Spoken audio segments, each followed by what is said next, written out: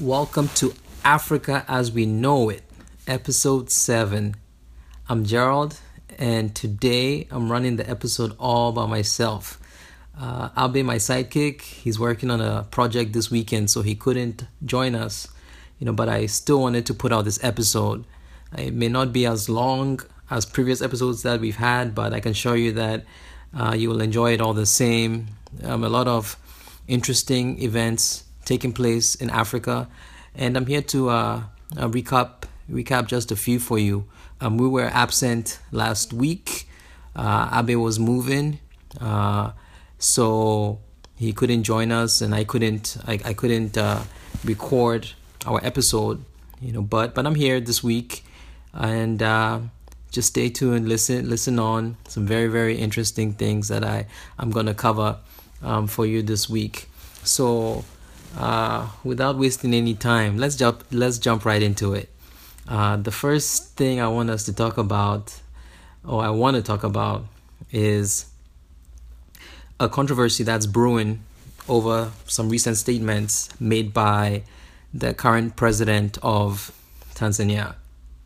So this is a very interesting case. So while giving a speech, the president, his name is John Magufuli, he stated that girls that get pregnant and give birth should not be allowed to return to school.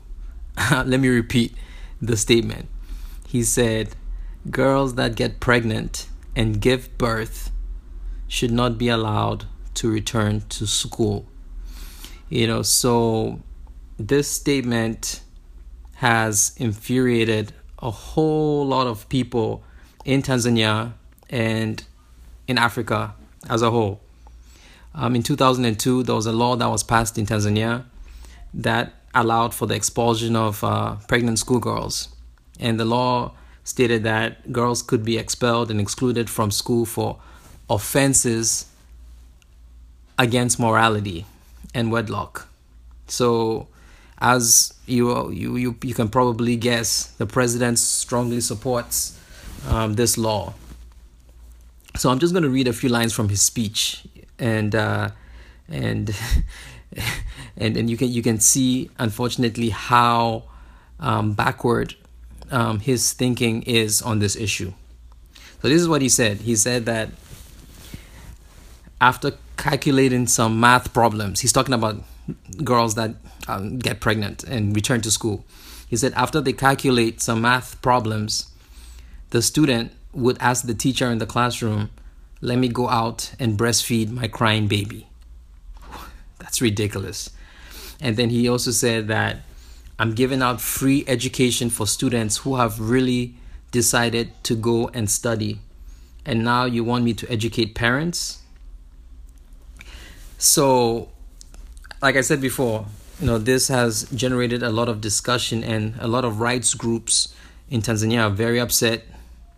So there's been an online petition that has been started, which is calling for first of all, the expulsion of that law, and they also want the president to apologize, for that statement he made. So my thoughts on this. First of all, when I read the article, the story about this whole issue, it really infuriated me, because as some of you may know, my mom, who lives in Ghana right now, for many years, she's been an advocate for the education of the girl child. And I know she would be equally infuriated about these statements, because what it does is it creates a stigma that these girls are worthless when they are fully capable of learning. The fact that you get pregnant, you have your kid, has nothing to do with your level of intelligence and whether you can learn and whether you can succeed. So for me, I feel that completely kicking out these girls from school, what you're really doing is you're destroying, any chance they have of being successful and contributing to your own society that you're trying to build. And then you punish the girls for a situation that may or may not have been under their control. There's certain many situations that lead, to girls getting pregnant while in high school. So by kicking them out of school, punishing them for something that, like I said before, may or may not have been under their control, still is not fair and it's wrong. And to me, it's a backward type of thinking, a really backward, old school, type of thinking, which really has no place anywhere, and also very sexist. If you look at the examples that he stated, this kid will be in class and she would have to take a break from her lessons and go breastfeed. These are like very sexist, condescending statements, which a president should not be saying. And it's unfortunate, that a lot of schoolgirls, are going to be victims of this situation. I was just looking at some statistics from the Human Rights Organization, and one stat, let me just pull it up real quick. One stat stated that at least 8,000 Tanzanian girls drop out of school every year due to pregnancy. So that's a big number, of girls that are going to be punished. And I mean, and what use is it for them, to be at home and not get an education? It's really unfortunate. And I think what really needs to be addressed is the root cause of the teenage pregnancies in Tanzania, and then implement programs that address the complex factors that surround this issue. Punishing the girls is not a solution. And again, this is like some old school way of thinking, very sexist, very backward. And I can just imagine what my mom will be saying right now. She'll probably be trying to get on a flight to Tanzania to talk to the president, or join some of these groups in their fight against this situation. So I'm gonna be following this issue, but it really disturbed me because there's a lot of potential.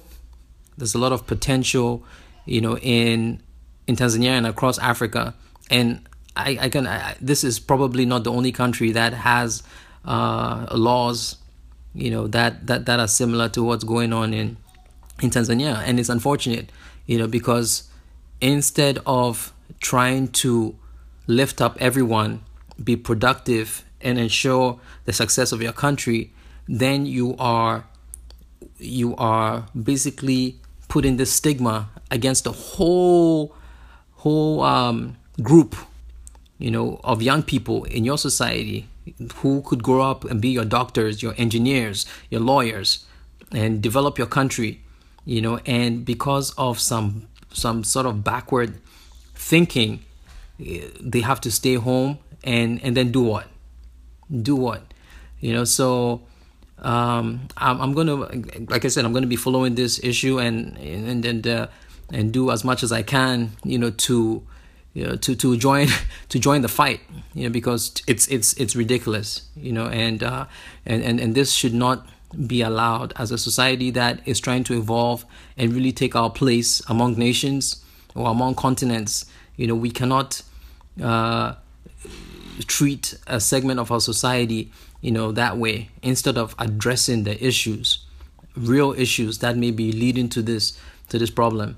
And then that's unfortunate. So more to come on this issue. Whoa, wow, I got heated up. This really got me heated up. But it's I think it's personal. It's personal for me, because I know the hard work. I know the hard work these rights groups, organizations do. I've seen my mom do it. I've seen her go to villages to talk to village elders in certain parts of the country, trying to encourage them to send their girls to school. So when I think about the hard work that is being done, by different groups, different stakeholders, in the society, and to think that the person on top can make such statements, that pretty much demoralizes anyone in that situation, to me is unfortunate. So forgive my passion on this issue, but I can't help it. It's just one of those things that I really care about. So more to come on this issue. So let me move on to another article that I came across about a week ago, and this article, it also touched me in a different way. I read it, and it was I had a bittersweet type feeling, so this is what it is. So about a week ago, a memorial was unveiled in London, honoring African and Caribbean soldiers that participated in the two world wars, World War I and World War II. So, as most of you may know, an estimated 2 million African and Caribbean soldiers fought in both world wars. They fought on behalf of the British, because then most of them were colonies, of the British Empire. So, fortunately or unfortunately, a lot of troops came from Africa and the Caribbean. So on one hand, it's great that this memorial has been erected for these soldiers, in memory of these soldiers. But my gripe, with this situation is that it took way too long. We are in 2017. World War I ended when? 1919 maybe? World War II ended in, was it 1945? Why are we just now unveiling a memorial for African and Caribbean soldiers in 2017? Most of them are dead. Most of them never even got a chance to experience being celebrated, being lifted up as heroes for participating in both world wars, for the liberation of Europe. And the interesting thing is, most of these troops, they fought on behalf of the British, but then when they went back home, they were still not free. They were still under the British Empire. So so when they were alive, most of them in their prime, in their youthful, with their youthful energies and everything, they were still under colonial rule. And then we wait this long to give them the honor. Better late than never, but I think it's a bit unfortunate that the remaining few, mostly from World War II, are in their 90s already. And it was great to read in the article. I think a few of them showed up for this honor, but at the same time, it's too late. It's too late, and it's unfortunate how throughout history, Africans, Caribbeans have been neglected, been put in the back. Sometimes they're just footnotes, in books. Their contributions are not really celebrated. I remember growing up when I was still in Ghana, I was learning how to drive. I'd finished high school. I was learning how to drive, and my parents hired this man, to help me. Great guy, older gentleman, and through our lessons, this was like a month long, maybe 2 month long driving lesson. So we started building a relationship. We started talking, and fascinating to find that he served in World War II. I couldn't believe it. I couldn't believe it. And I've always been a history buff, from childhood. My mom, my dad, my brothers, my sister, they would tell you, I've always loved history. So when he mentioned that he served in World War II, immediately I wanted to know everything. I wanted to know everything about his service, what he did, how it worked, everything. And so my driving lessons turned into a history lesson. And I found out that he served in Burma. He was part of the troops that served in the Burma theater of the war and of the war effort. And he told me about his experiences, and he still had the rifle that was issued to him those days in the 40s, before while they were deployed in the Asia Pacific or in Burma. And one day during our driving lesson, we actually went to. He was getting it repaired. It wasn't working, so we actually drove to the gun shop where he was getting his rifle that was issued in the 40s. It was getting fixed. We went and we picked it up, and it was such an amazing experience. He was a wonderful guy. He's since passed away, but he was a wonderful human being, and he would have loved to be at that ceremony where they are getting the honor and being celebrated and paraded as heroes of World War II.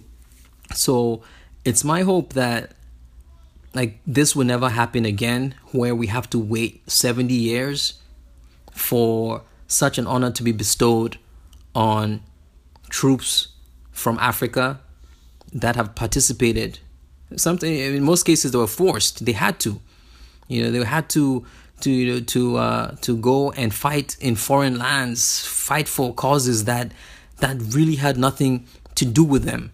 But they had to go. They had to go because they were colonies of the crown. A lot of people died.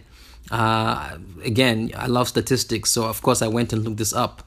More than 165,000 troops from Africa alone died in the conflicts. That's both World War I and World War II. 165,000. You die for something that is not really in your core interest.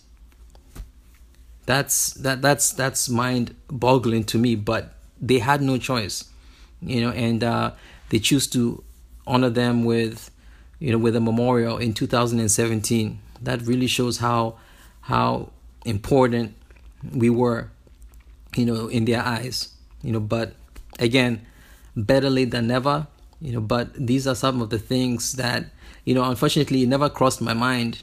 I never really thought, because maybe I just thought that it was a given. I kind of just expected that there should be something somewhere celebrating, the efforts of the African and Caribbean soldiers, but realizing that, maybe I was being a bit naive, and I was being naive to think that something was already out there. And just last week, the unveil, the memorial, it really. That's why I said it was bittersweet for me, because on one hand, I'm proud, that the memories of some of these troops are being celebrated, but on the other hand, I think about the discrimination that a lot of them have faced since they came back from the World War, and how their British counterparts have probably been celebrated from the day they return to their countries, and then to think that just now in 2017 they're just getting the honor. I think it just left a funny taste in my mouth. But I really hope one day when I visit London, I'll go to this memorial just to pay respects. I think anyone listening in London, I believe the memorial is in Brixton. So I encourage people in London, anyone who is visiting London, just take a few minutes and go over to this memorial just to pay respects to the troops that did their bid. They fought in these two conflicts, and they probably never really got their due. So they deserve our respect, and we continue to remember them every day. So now let's move on to something a little bit more upbeat, something more positive. I don't mean to bring you guys down today, but this is what's going on. Just giving you guys the scoop on what I've been following, what I've been seeing. So let's move on to Malawi. So Malawi launched an innovative program, something I think that's really innovative. It launched Africa's first air corridor, and they're going to use that to test the use of drones in humanitarian missions. So this is a partnership with the United Nations, and basically they're going to test drones and see how they can use them to scout areas when there's a crisis situation. So let's say there's a flood in some remote location, and or there's some conflict. This air corridor that they have launched will be used as a testing site to see how they could deploy drones, in these types of situations, in crisis situations. Also, how they can use drones to deliver supplies, and also, which I think will really, really, really do a lot of good, is to use drones to boost internet connectivity, which to me I believe is key. So I was doing some research, and I came across another story which said Rwanda, the country of Rwanda. We talked about Rwanda about 2 weeks ago, and we talked about the developments they are making in the IT sector, which is amazing. Rwanda is fast becoming a hub, for IT infrastructure, IT technology, and just the development of apps and a whole lot of cool stuff is taking place in Rwanda. So this article that I came across talked about how Rwanda had already launched a drone delivery service last year, and they've been using that to deliver medical supplies to some remote locations. So to me, that's amazing, and people think about drones and the best places to utilize them and where they could be of amazing help. And I think of many places in Africa, many remote locations, so that's why I think this program is really, really important, because you take any country in Africa, and you think about some of the remote locations. Some of these locations are not even accessible, by car, or even by car it takes days, to just drive a few miles. So I'm thinking about hospitals, health centers in some of these remote locations. And I can see this technology being utilized to, deliver medicine, to some medicines that will save lives, like really, really critical medicines that will really save lives. So I'm actually proud. I'm very proud of what's going on in Malawi, and I hope the test will yield some very positive results and allow this technology to be used across Africa. Because people hear drones and the first thing they think of is their military application, how they've been used in conflict. But here I see a positive way that they can be used, and they can be implemented, and they can save lives. There's so many uses. So I will be following this test. I think it's supposed to, the corridor will run for 1 to 2 years, and they're going to really just see how best they can use this technology. And I'm all for this. I'm all for this. So I really commend the government of Malawi for really thinking forward. To me, this is forward thinking. This is, you see a problem in your country, you realize there's an issue, and now you're trying to use creative ways to solve it. Yeah, because they realize that some of the old ways of thinking, and just think about it. Think about it. How much money will it take to construct a new road? Not to say roads are not important. It's important, your infrastructure, all that stuff. Those are lifelines. They boost your economy and all of that, because goods and services are going to travel back and forth of your roads. So roads are important. But going back to that hospital example, you have a hospital that needs drugs. I feel the drone technology may actually be cheaper. Some of these countries are strapped for cash, and while the idea of building a new road is a good one, that money may not be in the budget right now. But you have that remote hospital in that village that needs the medicine. But the medicine can't get there because the road is messed up. So what will I do? I will use that drone to deliver the medicine from the capital city to the village, just to ensure that people stay alive. So I think you got to be, and that's what I feel Malawi is doing that, and other countries are doing this also. You have to be realistic about your country's financial situation and about some of the problems. And it's not a solution. Drones are not a solution, but it's a short-term problem solver while you decide how you're going to build up your infrastructure. So I like that because it's necessary. We need to think like that. We need to be creative. So I commend Malawi for that. So that's, let's see, I talked about Malawi. I've talked about Tanzania. Let's see. Lastly, I want to talk about an article that I read. I read it this week, and it also it touched me. It touched me because it's a story of survival.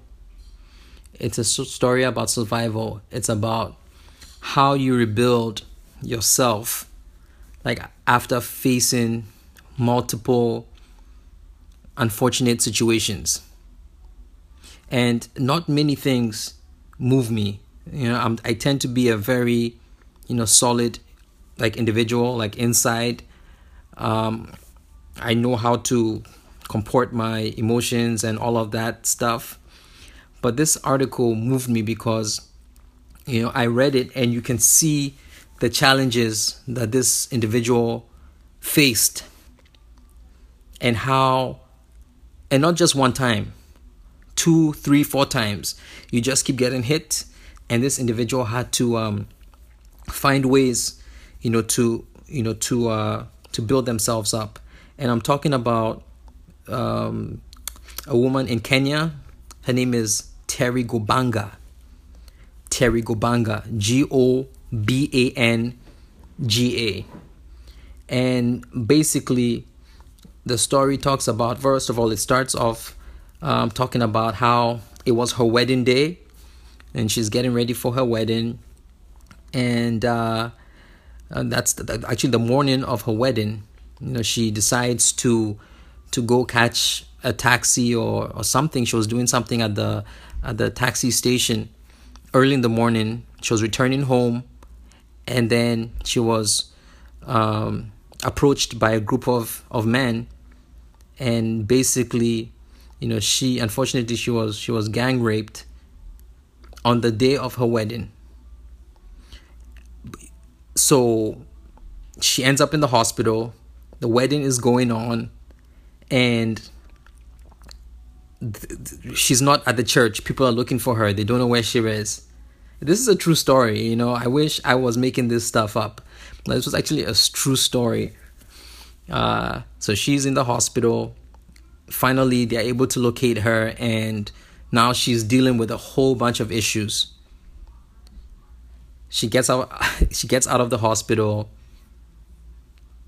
7 months later, she decides to do the wedding again, and then something happens. So, like I said, it's a deep story. It's about discovering yourself, your inner strength, and I recommend that when you get a chance, just read this article.